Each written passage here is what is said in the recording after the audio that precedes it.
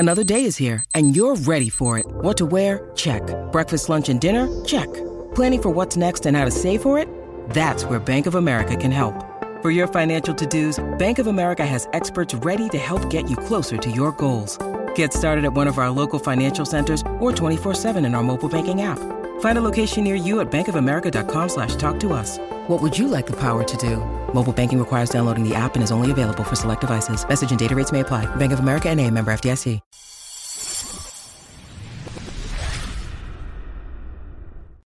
All right, H-Town Hoops Podcast. Brandon Scott, Adam Spillane, Austin Mendez in the background for us producing this thing, sportsradio610.com.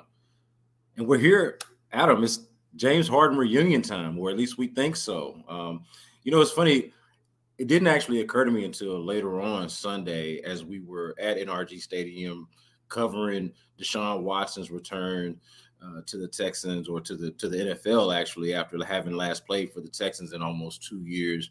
It didn't actually occur to me that really literally the next day it would be another return for James Harden, and just the timing of all of that. And it's probably because of, Deshaun hadn't played in 2 years, and the way programming works at Sports Radio 610, there's a lot more focus on this, and it's just a bigger storyline. But here we are with James Harden coming back, and obviously this has happened before. It's not like a new thing, but I am curious of what you think about James Harden specifically in this matchup, because it's important for Philly. He's missed about 14 games. Meanwhile, the 76ers have played really well defensively. And James Harden is obviously a big part of what they want to do offensively. So I'm just curious of what you think about him coming back and what you're actually expecting from him. Well, it'll be the third time that he's come back. I mean, he came back, a couple of months after the trade. Then he came back here last year with Brooklyn. So it's his third trip, and it's his second new team. So I guess there's not a whole lot of novelty with it. And also, that whole Sixers team, that's a whole reunion just in and of itself, where it's there are more. Eric Gordon, I think, has played more games with the Sixers, with the guys on the Sixers, and he's actually played with his own teammates. I have to actually go look and see if that's actually true. But it's 5 guys. It's like 5 guys, right? It's like 5 guys on the team. It's Harden, it's Tucker, it's House. Montrezl Harrell is there. Obviously, you have Daryl Morey and Tad Brown in that front office. So yeah, it's the South Jersey Rockets. So it's good just to you can reminisce on those times, and organizationally, those years were probably the best that they've had in decades. So it's good to see. Harden does maintain just ties to the city. He still lives here a good portion of the time, and he has relationships with guys on this current team. And I mean, you can go up and down the list with Kevin Porter Jr., with somebody like Josh Christopher, who wore his number at Arizona State, Jalen Green. There are some relationships that he has. And also, he was around them during the summer. He was around a lot of these young guys during the summer. They were playing pickup at Toyota Center over the summer.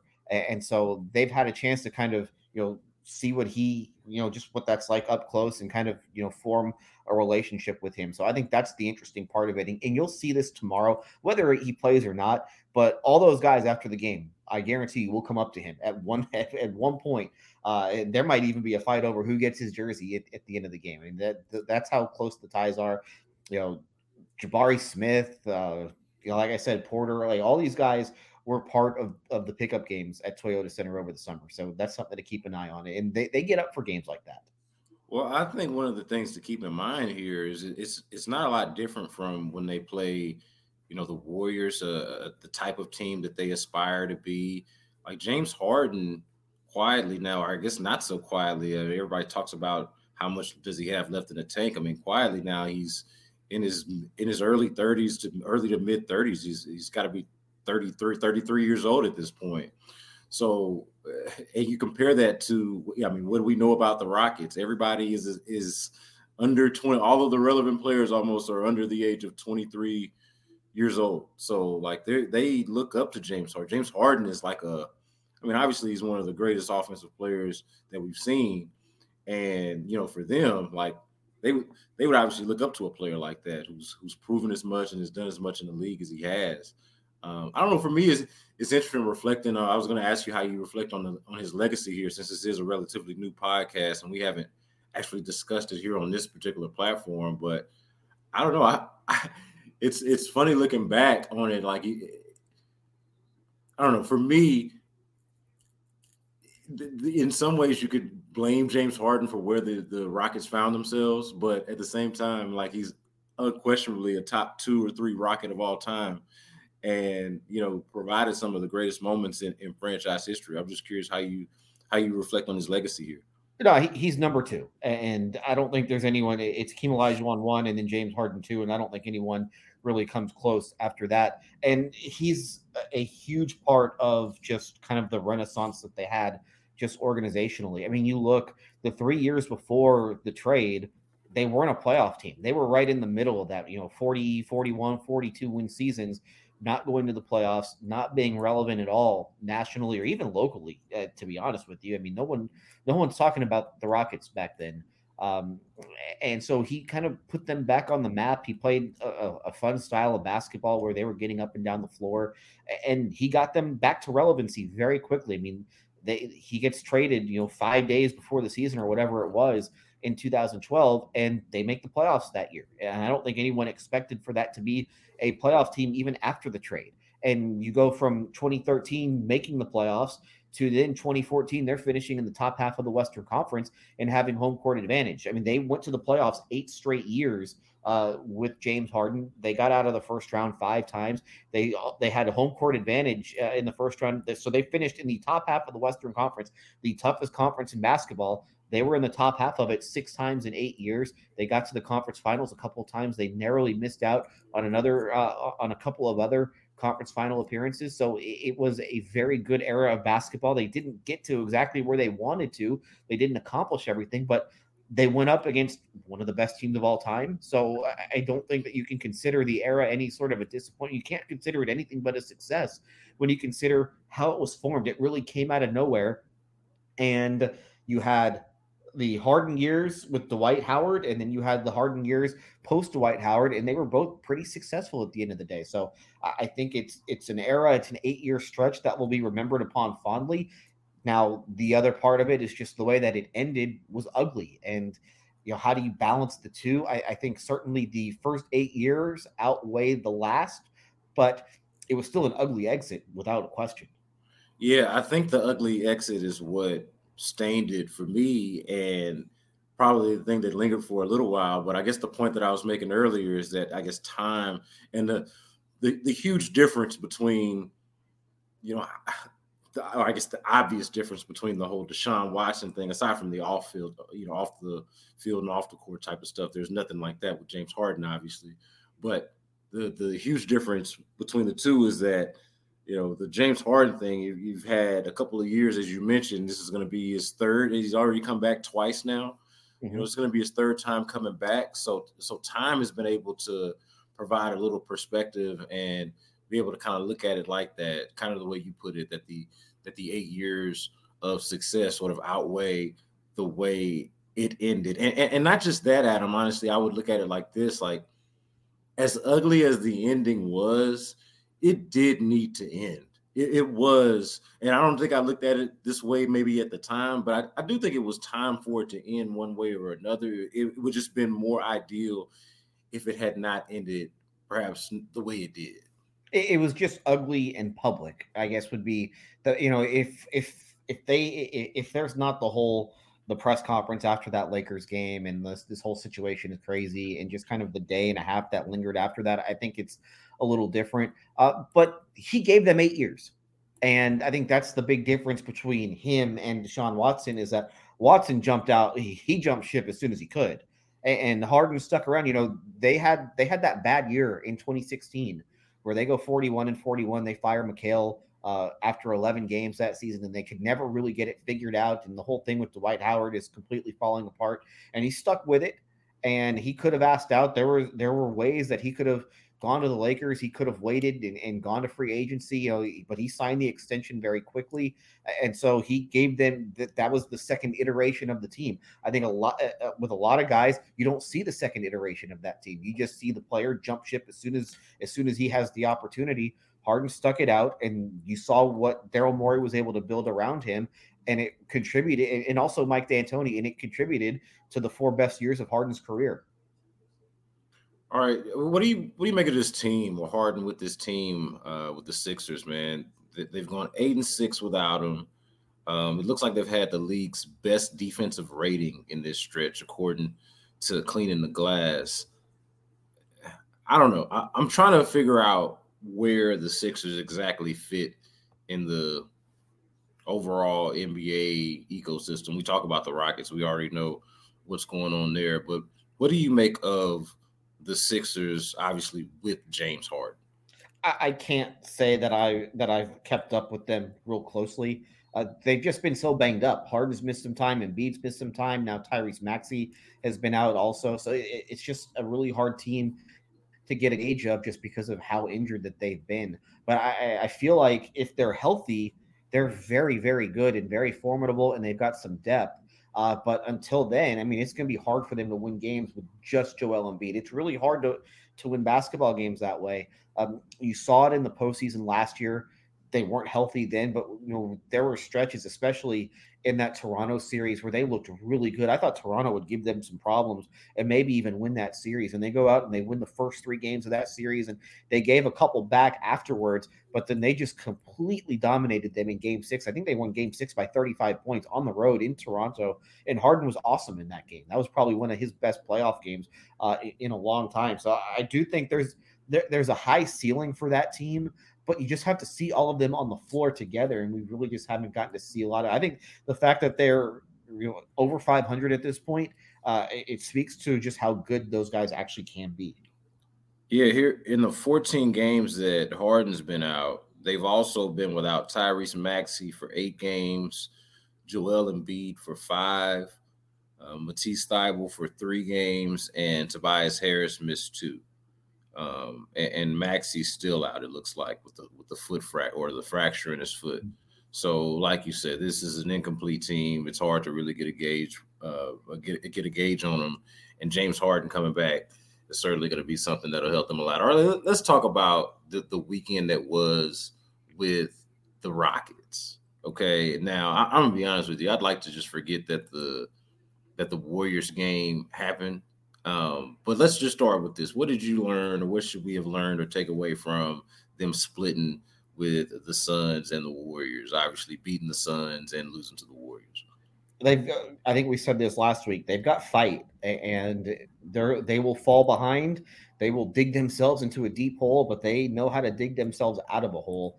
It would probably be prudent if they stopped doing the things that they've been doing, but they at least have the talent to get out of a jam if they're in one. And I do think that you also saw, more so last night than anything else, just how Bruno Fernando can help them and what he adds to the team, especially last night, just the energy and the size and the springiness that he has. I think it's something that they've been missing, and I think it's something that that really helped them in last night's game. And I've said this many times, and I'll probably say it many times more, but I do wonder how much longer until Stephen Silas makes a shift to the starting lineup and puts him in there with that starting unit. All right, well, let's go there then, because I had that down on the rundown. Bruno Fernando shows up as the pick and roll threat, the lob threat. And this is something that you've written about, I want to say about at least a week ago, I guess whenever it was that Bruno came back from injury, about how he could unlock that or at least unlock that element of the Rockets offense that you don't really see a lot of when he's not out there. So let's expand on that, man. Bruno Fernando, you think that, you think he's going to be inserted at the 5 in place of Şengün? Şengün, we've talked about him, or at least you've mentioned liking him best with that second unit. Whenever you talk about maybe running an offense through him, maybe that's the second unit where that's the best place to do that. Is that what you see happening at some point? Do you think that's best for them? Yeah, I don't know yet. I'm still waiting to see if they adjust, because you saw that at the start of the year, and I don't know if maybe that was just an experiment for those first 2 games, and then Fernando gets hurt, and if maybe they were just intending on putting Şengün back into the starting lineup at some point. I don't know. I really don't, but I do think that you see how much value that Fernando has. And, one of the things that I wrote was that the Rockets were running pick and roll. Only 4 teams in the league were running more pick and roll than the Rockets. But the Rockets were the 4th worst team when it came to running pick and roll. And a lot of that was just they didn't have a very good roll man. Their 4 most frequent used role guys, Şengün and Jabari Smith Jr. and KJ Martin and Usman Garuba have been well below average just at being able to get you points when they're used as a roll man. And the Rockets still run a lot of pick and roll, and it still hasn't been very good, but there are signs that it's getting better. They went from 4th worst to 5th worst. So, I mean, that's some progress, and that's as much incremental progress as you can make over a very small stretch of games where you haven't had that many possessions. But I do think that you can see it, especially, and he's got some chemistry with Kevin Porter Jr. So I do think that just having that lob threat helps. It brings attention to him, so it provides some space in other parts of the floor for other guys. So I do think that you saw Fernando start to play a little bit more last night. I do think that you'll continue to see those minutes go up. I don't know if you'll see it necessarily in the starting lineup, but I kind of feel like it might not be the worst idea, but we'll have to see, because they seem to, at least right now, be relatively committed to Şengün being the starting center. The chemistry with Kevin Porter Jr. that you mentioned, though, is the thing that really stands out to me. Like that chemistry is actually really, really good. And you saw that, I think, in the 4th quarter of the Suns game. It was after Jalen Green kind of takes over in that 3rd quarter. He's got the 20 points in the 3rd quarter. A lot of it getting to the line. And that's something to maybe even discuss as well. I thought that was a really important game for Jalen Green. But how lucky was that ending, though, to that Suns game? I mean, if you look back on how that ended, I want to say at least 2 offensive rebounds for the Suns, maybe 3. Or maybe the 3rd possession that I'm thinking about is when Kevin Porter Jr. is saving it, but it goes back to a Suns player and they get it to Devin Booker at the end there, and he misses the shot. I mean, as much credit as I want to give them, and you mentioned it earlier about the fight that they put in, and I don't want to discredit that, but how lucky was that ending to the Suns game for them to have like 3 shots at it? It was lucky, but also the officials missed a foul. There was a loose ball foul on DeAndre Ayton against Bruno Fernando that wasn't called, and that was in the last 2-minute report. So yeah, true. So you had the first campaign miss, and then Ayton fouls Fernando on the rebound. So that should have been it right there.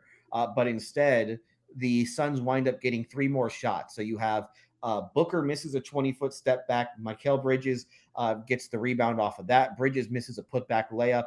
That's when Porter gets the rebound and he tries to save it, but he saves it to Damian Lee, who gets it to Booker, who missed the 16-footer at the buzzer. So you have those 3 shots, but those 3 shots should have never happened because the officials missed a loose ball foul. Yeah. So certainly it was lucky that they won the game because you look at who's shooting the ball. I mean, that's Devin Booker getting 2 of those shots, and the other one is from Mikal Bridges on a putback. I mean, you figure that the odds of them missing all 3 of those shots are very low, but in a sense, they also got unlucky that it even came to that.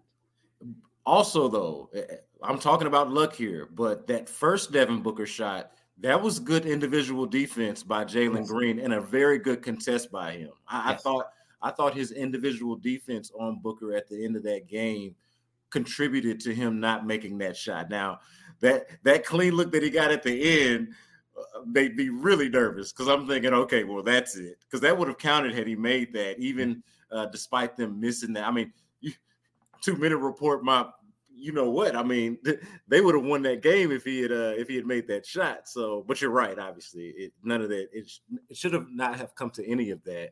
But also credit to Jalen Green, who again had that 20-point 3rd quarter, went to the line at least 14 times. Adam, didn't he? I mean, almost hit a career high on free throw attempts. I want to say it was 15 going into that game, but 16. Yeah, 16 but only made 12. That number, you got to get to 13. Yeah. You don't want to be 75% if you're going to the free throw line that often. It would be, that. And I'm sorry to interrupt you, but that was one of the things that made James Harden so good is that he got to the line 1,000,000 times, but he also never missed from there. So you got to be a little bit better than 75% if you're going to go to the line 16 times. Yeah, and I think it'll get better there too. He even missed Was it the Suns game or the Warriors game where he missed a technical? He went there to shoot a technical and missed it. I'm like, come on, man. I mean, you got to get these easy ones, Jalen. I mean, and it's not like, the better he gets, the more important I think it is going to be for him to hit those foul shots, because his shots are just going to get harder. The way he's guarded night in and night out. Yeah, he's 79% from the free throw line this year. Again, that's still very good. But I think with anyone, you just want that shot to be a little bit more consistent, a little bit better. I mean, James Harden for his career is an 86% free throw shooter. So, those are points that you're leaving out on the table. And when you are getting to the line as often as Jalen Green can, I think it's important that he's able to do that. Now, you brought up Green and you brought up, the third quarter and just how important that it was. I thought what was most impressive to me about, a 20-point third quarter in the NBA, that's pretty remarkable. And it's really, really tough to do. But all the shots that he made, here are the shots that he made. All right. I'm going to run them down to you. Layup, dunk, layup, step back 3, 8-foot floater, layup. He got to the line 8 times and then he makes 6 shots. Only one of them was a 3. The other 5 shots came in the paint. So the fact that he's attacking the rim, getting to the rim, and finishing at the rim, I thought that's what was most impressive, because oftentimes, especially with him, and this is young players in general, when you score in bunches like he did in that quarter, so much of it is from the 3-point line. And sometimes you fall in love with that shot. But he only took 3 threes in that quarter. He made one of them, but he got to the rim, he got into the paint, and that's where he did all of his damage in that quarter. Yeah, I think about a couple of plays stand out to me from that game. It's the drive against Booker where he gives him a little body at the end, and he talks a little noise after he scores there. But I thought that was that was a big boy drive to the basket there. That one's in the third quarter, I think. And then maybe it's in the fourth quarter where he's going against Campaign and he's going for a floater and he gets fouled. I think that was later in the game. I don't think that was the third quarter. That might have been in the fourth quarter. But those are two, really, I thought, just more so than how he focused on him missing those free throws. I really thought it was impressive that he was attacking the rim, kind of like you mentioned. I thought it was impressive that he was attacking the basket. Those 2 plays that I mentioned to me were more indicative of how aggressive he was and sort of what his mentality was in that game. I was really impressed by that. Yeah, he's got that. And he's, I do think one of the negatives with him last year, I think especially early in his career, his best scoring games where he had the one game, I think it was against Boston really early last year, where he made 8 threes and everyone's, wow, he made 8 threes and scored 30. He's the youngest guy since Kobe to score 30. Well, so much of it was from the 3-point line. I want you to be more well-rounded. So I want you going to the rim. I want you getting to the free throw line. So when he's able to do that, when he's able to get to the line 16, and that's against a really good team too.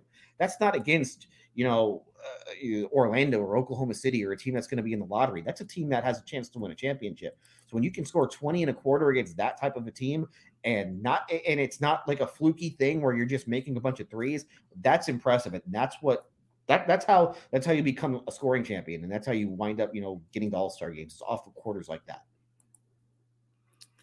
Any takeaways from the Warriors game? I mean, this was probably, I guess for me early on, it was just so obvious and clear how much better the Warriors are. And it's not like, newsflash, the Warriors are better than the Rockets. But so early in that game, it was like maybe sort of similar to the previous game that they played. It's like, man, they just do everything so much better. They're so much more in sync and I don't know, they just do everything well. And I don't know, that was kind of the big thing to me, just how far apart the 2 teams are. What were your takeaways from that game? Playing 6 games in 9 nights is really, really tough. I don't care how young you are. And that's what the Rockets were in last night. That was really, it's not a schedule loss because they would have lost the game in all likelihood had they been, playing for the first time in 3 nights. But to play 6 games in 9 nights with that group, they were shorthanded because Gordon's not playing second nights of back-to-backs. That's just that's a tough ask for a team to be able to do. And you could see early on, they were just tired. And it's not, the defense on the trip was bad, especially early in games. And they're giving up 40 points in the first quarter, basically in all four of those games. In the last three, they're down an average of 15 points in the first quarter. But you could see it last night where just the offense, the bad offense was what led to the Warriors having a big first quarter because they couldn't get into anything. They weren't getting good shots. They weren't working hard enough for good shots. And because they're being forced into tough shots, the Warriors are getting rebounds, they're getting runouts, and it just made for a very difficult situation. And I think I don't think it's coincidence that the best units that played that played for them against Golden State were the bench units because those guys were fresh. They hadn't really had to pile up all the minutes that the starters had. So that's really all that I take from it. I will say you did see some important stuff from the bench guys, and these are, we'll get to one of them in particular in a minute, but yeah, I do think that you can take some positives out of that. But it would be nice if they could, not give up 40 points in a first quarter. It makes it a whole lot easier to win games and be competitive in these games. But that's just, that's one step. I do think it's really hard to play Operation against Golden State. They just move the ball. So everything's just so quick with them, and they take advantage of him at every step. And I do think that you saw how Fernando's just the way that he's just a better mover and he can protect the rim a little bit. And I think that they really missed that when he's not on the floor. Yeah, well, you mentioned bench guys. I like Tari Eason in both games. He had 13 and 10 against Golden State, but this was also over the weekend. Josh Christopher had his best game. What do you make of Josh Christopher? I mean, is he playing his way into getting some more minutes? Obviously, we've talked about this in the past, how he's kind of just been the odd man out. What do you make of what he was able to do? The box score, it's not going to jump out at you. 11 minutes, 6 points, 2 of 4 shooting, didn't have a rebound, had 1 assist. But there was one specific play where I think it's the third quarter. The Warriors are in zone, and he's set up behind the 3-point line on the left wing, and I think it was Jonathan Kuminga gets caught out of position and closes out way too hard or way too long on Garrison Matthews, and Matthews gets the ball to Christopher on the wing, and the Warriors defense is scrambled, and so the next guy who's in the corner runs towards Christopher, and Christopher gets the ball to the corner to Tari Eason. And then Eason has time to just drive baseline and get himself a bucket. And it's not a big play. It's not anything that's really going to stand out, but it showed some growth with Christopher where he saw it, he recognized it, and then he made a quick decision to get the ball to Eason and give themselves a chance. And one of the things that Christopher has struggled with is decision making, and seeing that those are little plays that get you on the floor. Those are little plays that are going to give you some more minutes. And then he followed that up and played really well after that. So I don't think it necessarily means he's going to be boom right in the rotation on Monday night against Philadelphia, but it does show that it did kind of remind you, don't give up on him just yet. And I think, and I know for me, didn't play at all against Phoenix. He did not play at all in the first half of the game against the Warriors. And I'm thinking this guy might not even make it to the trade deadline. He might be one of these guys where they need a roster spot and they just move him to get off the contract for next year. But he did show that there's something there. They still really like him. He's just got to take advantage of the opportunities. And you've seen it many, many times where Garrison Matthews is the guy who will take advantage of the opportunity. You saw last night it was Christopher who took advantage of his. Yeah, and you love to see it because I know he's a really hard-working kid, and everybody likes Josh Christopher a lot. And so he's easy to root for and somebody that you want to succeed. I don't know, for me, it's just really hard envisioning a spot for him when you think about Daishen Nix being sort of a better point guard, and they have better options as scoring options.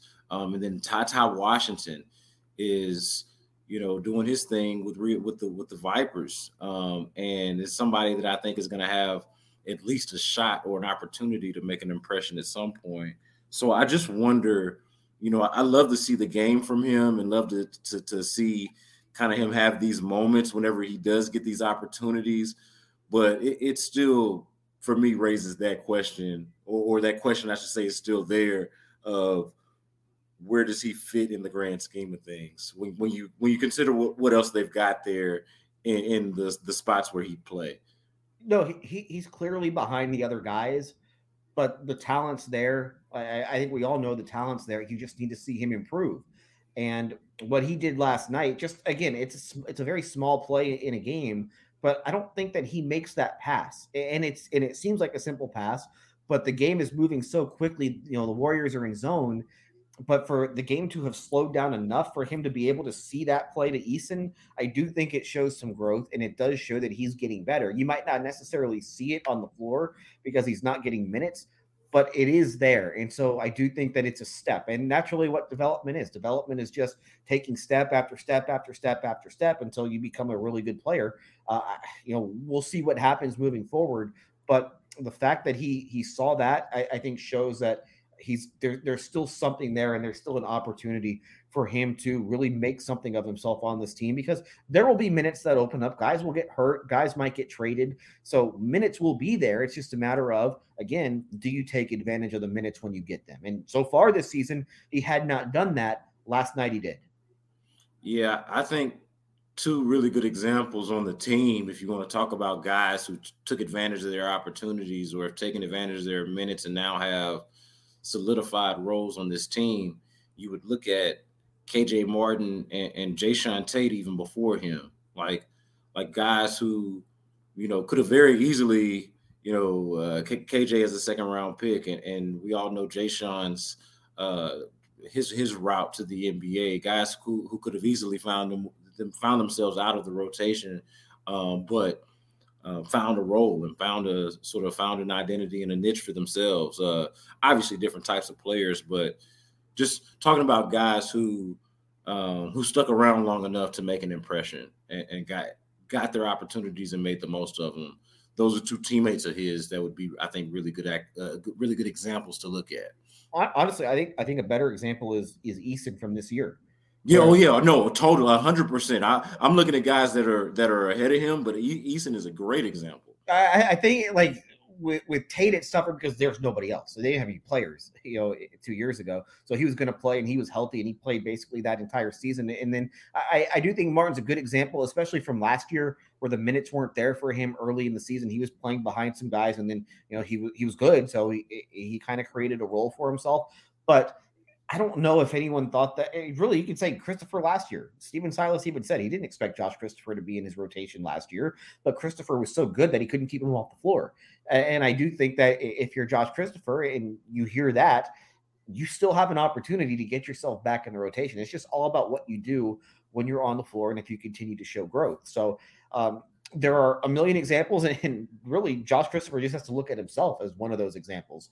But Easton was a guy, I don't know if he necessarily would have thought that he was going to be in the rotation no matter what he did in summer league over the summer, but he played well during preseason. He continued to play well during the regular season. And so it's gotten to the point where he's going to be on the floor. You could say the same thing for Usman Garuba this year, where Garuba was a little bit of an afterthought, but he got an opportunity when Fernando got hurt, and now it almost feels like there are times where he's ahead of Fernando in the rotation. All right, the Rockets are at home for 8 of the next 9 games. I don't think they leave Texas, the state of Texas, until after Christmas, possibly, the way it's looking, because they've got San Antonio on Thursday, where they got a lot of these games at home. And it'll be cool. It'll be pretty cool to have them back home. They've been on the road a lot this year. It'd be cool to have them home at the Toyota Center, be able to take in some Rockets games. So this week we've got, obviously, Monday, the James Harden return, hosting the Sixers, and then of course you're going out to San Antonio to face the Spurs before you come back next Sunday against Milwaukee. And host Milwaukee and the Phoenix Suns in back-to-back games, or Sunday and the following Tuesday. So we'll be back. That's the H-Town Hoops podcast. Brandon Scott, Adam Spillane.